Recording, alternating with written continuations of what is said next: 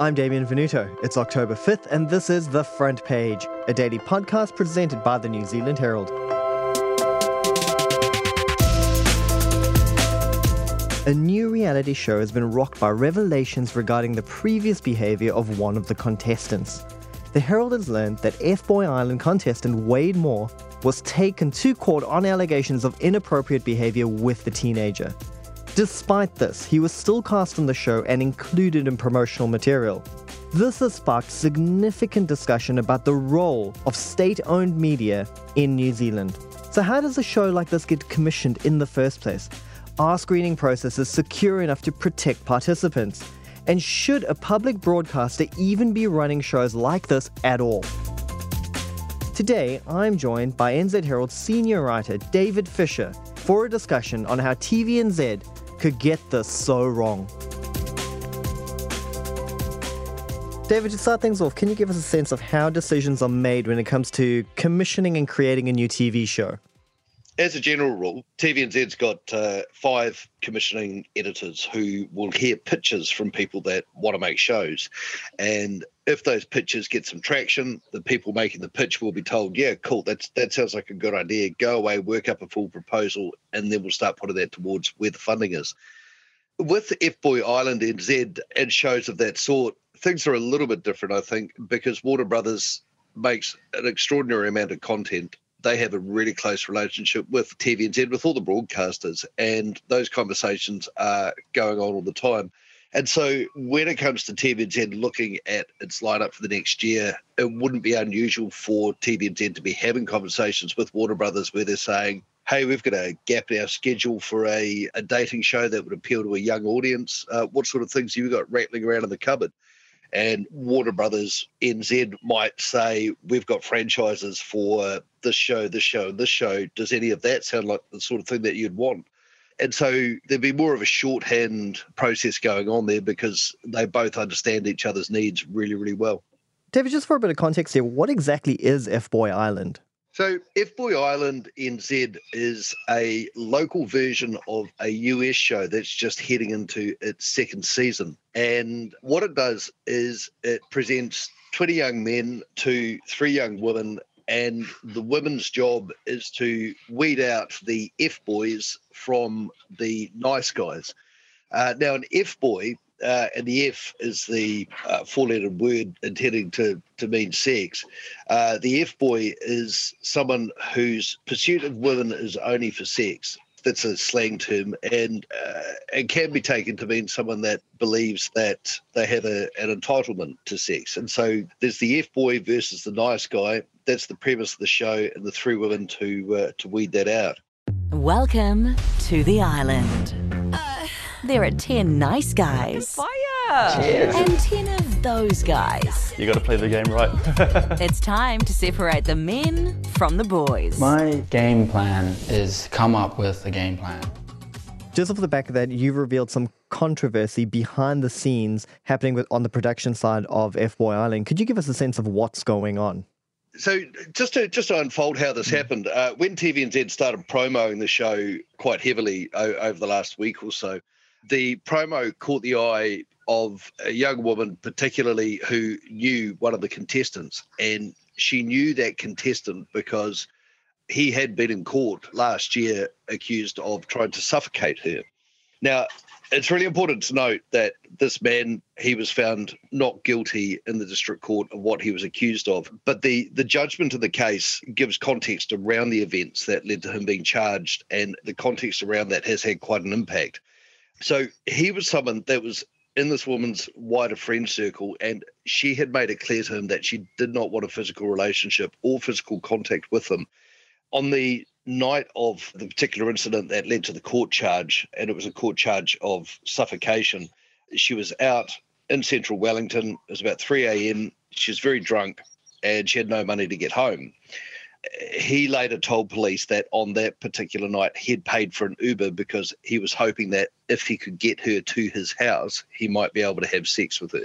So she awoke in his bed not long after that, couldn't remember leaving town, couldn't remember getting to his place, but found that she was in his bed with him spooning her. And as the judge had said in the case, She had recently been victim to a serious sexual assault that had started while she was asleep in bed, so waking in that situation was terrifying for her. She began to scream for help. He placed his hand across her mouth and nose, and that's where the suffocation charge came from. The not guilty verdict came about because he had said his hand was over her mouth to stop her screaming out for help, not because he was trying to suffocate her. And so the judge had said, because the law is really explicit, it says that it has to have intent, that you have to be able to prove intent. Because intent could not be proven in this case, the not guilty is what followed. The man was acquitted of the charge. And so that's how this became public, was that the promo started showing the woman who was the victim. She made contact with TVNZ. She did that last Tuesday. By the time Friday had rolled around, she hadn't actually had any sort of substantive reply back from TVNZ. And she was becoming quite frustrated by this. And so she put a page or two of the judgment on social media and pointed out that it related to a contestant of the show. I made contact with her. I got hold of the full judgment, and events unfolded from there. How did TVNZ miss this in the screening of their contestants? Well, the man told me, I'd spoke to him on a couple of occasions ahead of the story running. He told me that when it came to the screening, they signed waivers to allow court record checks to be done. And so that meant that the screening process only captured cases in which there have been convictions. And as the man had said to me, he didn't feel that he needed to offer anything or any information because he hadn't been convicted. So in his view, he was not guilty. There was no issue. So I think that's a bit problematic for those that are doing the screening, because for a show of this sort, I would think it would have a heightened chance of attracting the wrong sort of contestant. And one of the people that I interviewed ahead of the story running had said to me that the way that the term F-boy is used, as a franchise show or not, it normalises adverse sexual behaviour and would be appealing to those people that carry out that type of behaviour themselves. Now, look, I expect that there would have been some sort of wide-ranging caveat that the contestants would have had to have signed, some sort of generic agreement that there was nothing in their past that was going to bring anybody into disrepute. But like I said, because this man was acquitted of the charge, when I spoke to him, he felt that there was nothing to declare. TVNZ has since said that they're going to edit out sections featuring Wade more. Do you think that goes far enough to appease the public that's frustrated that this was allowed to happen in the first place? Yeah, that decision by TVNZ has created the worst job in television for someone, because they're going to have to go through a huge amount of footage. We don't know how prominently he was going to feature in the show, so we don't know how integral he was to the various storylines that they developed for these shows. Does it go far enough? The question I keep hearing from people is why the show was being made in the first place, whether this is the sort of thing that one has a state broadcaster for. I think that there's a good number of people who would feel that it doesn't go far enough and that the show shouldn't screen at all. I guess that the answer is going to be in the ratings, and that's where you have this sort of circular argument, we make it because people watch it, we make it. I think it comes back to a wider question as to whether or not this is what TVNZ's meant to be about. Just for a bit of broader context over here, 3 has also made a similar mistake in the past, casting a man who faced charges of domestic violence in their version of Married at First Sight. So looking at these two incidents, do you think that there's perhaps an argument to be made for better screening processes when it comes to these reality shows, particularly when there is a sexual element to them? I definitely think there's a better case for that, even just for the sake of protecting the investment that you're putting into making a show like this. Never mind the reputational damage, but from a straight dollars spent thing, the potential cost is extraordinary. And so why not spend money on a really good private investigation firm and get them in to run a proper ruler over all of these people? See, with the Married at First Sight case, that was somebody who'd been convicted in the United States. United States criminal records are remarkably easy to check, and any decent screening process, I would have thought, would have built some sort of a biographical timeline of each contestant so that you could look at the jurisdictions that they've been in and you could make those sorts of checks in each of the jurisdictions. And not just for court records, but to get privacy waivers from those individuals so that you can look at what other interactions they would have had with law enforcement.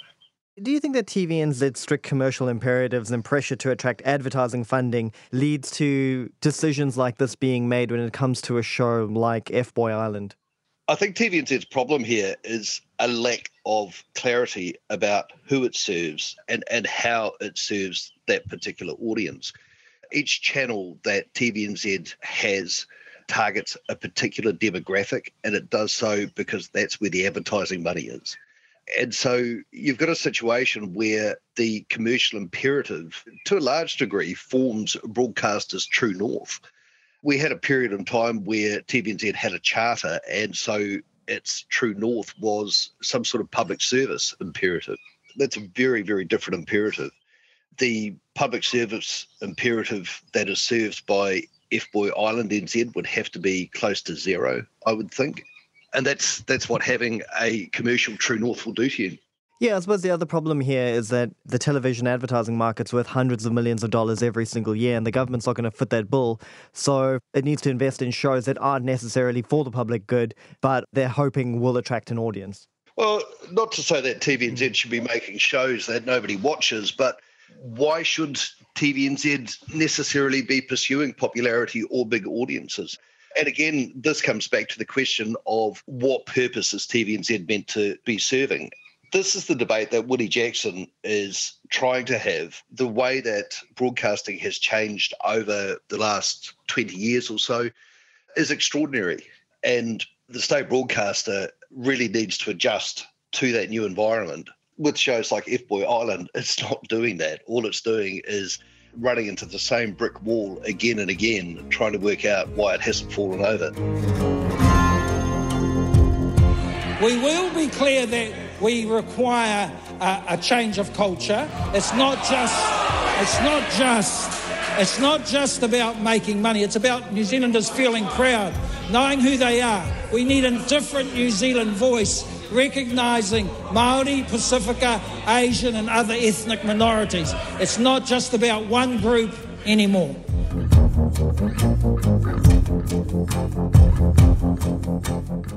What do you think this means for the prospect of that TVNZ-RNZ merger? Do you think that decisions like this prove that there is a serious need for change in public broadcasting in this country? Again, I think it comes to that question of why do we have a public broadcaster and the gap that we're trying to fill, right? So one of the great pressures on our society is the polarisation that happens within it and the distance that is created within the many communities that make up our society. So if our community is a great big village green, TVNZ has historically and still does stand on a great big ivory tower in the middle of it and shouts at everybody in the village green.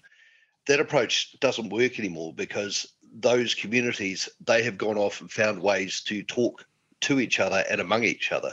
That's why social media was so appealing, because people didn't need to be shouted at. They could have those conversations among themselves. And within those groups, their own storytellers or storytellers have got down onto the village green, off the ivory tower, and they're making stories to serve those communities. And sometimes they make stories that serve all of those communities and pull them together. If we're looking at what the purpose of a state broadcaster is, I think it is finding a way to help glue those communities together, to help those communities speak to each other and with each other, rather than producing dating TV shows that separate who the F-boys are and who the nice guys are. David, what do you think a responsible public broadcaster looks like in 2023 and beyond? The role of a public broadcaster has to be to serve the public. Working out how that serves the public is the tricky question that needs to be solved here. It is the one that I think the merger is trying to provide an answer to. I don't know. I remain unconvinced that the vision that the government has for the merger necessarily is the right answer, but the status quo is not the way forward. Where does a public broadcaster fit in? It doesn't fit in by producing shows like Fboy Island NZ. Thanks for joining us, David. That's it for this episode of The Front Page. You can read more about today's stories and extensive news coverage at nzherald.co.nz. The Front Page is produced by Sean D. Wilson and edited by Paddy Fox. I'm Damien Venuto. Subscribe to The Front Page on iHeartRadio or wherever you get your podcasts. Then tune in tomorrow for another look behind the headlines.